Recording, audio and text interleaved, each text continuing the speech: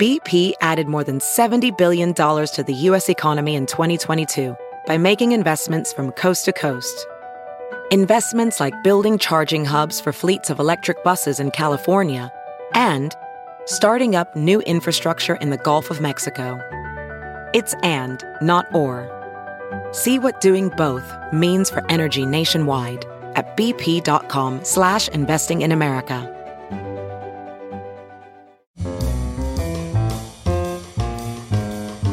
This is Merriam-Webster's Word of the Day podcast for Saturday, March 21st.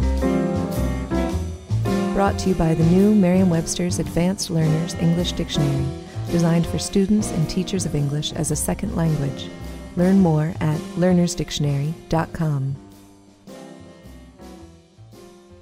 The word of the day for March 21st is ignoble, spelled I-G-N-O-B-L-E.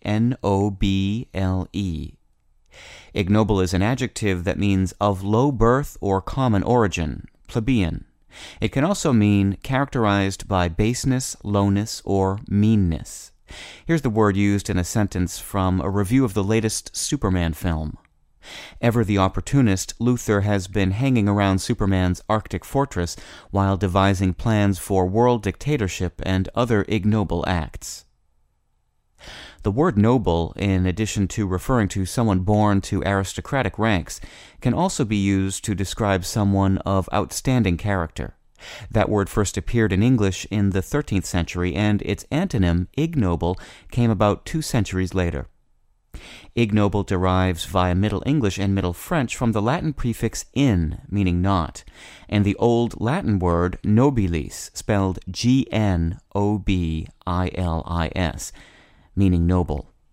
Originally, ignoble described someone born to common or plebeian origins, but by the late 16th century it had come to describe people of dishonorable character or the actions performed by such people.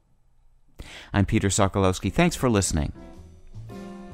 Visit the all-new learnersdictionary.com, the ultimate online home for teachers and learners of English. A free online dictionary, audio pronunciations, custom study lists, and interactive exercises are available now at learnersdictionary.com.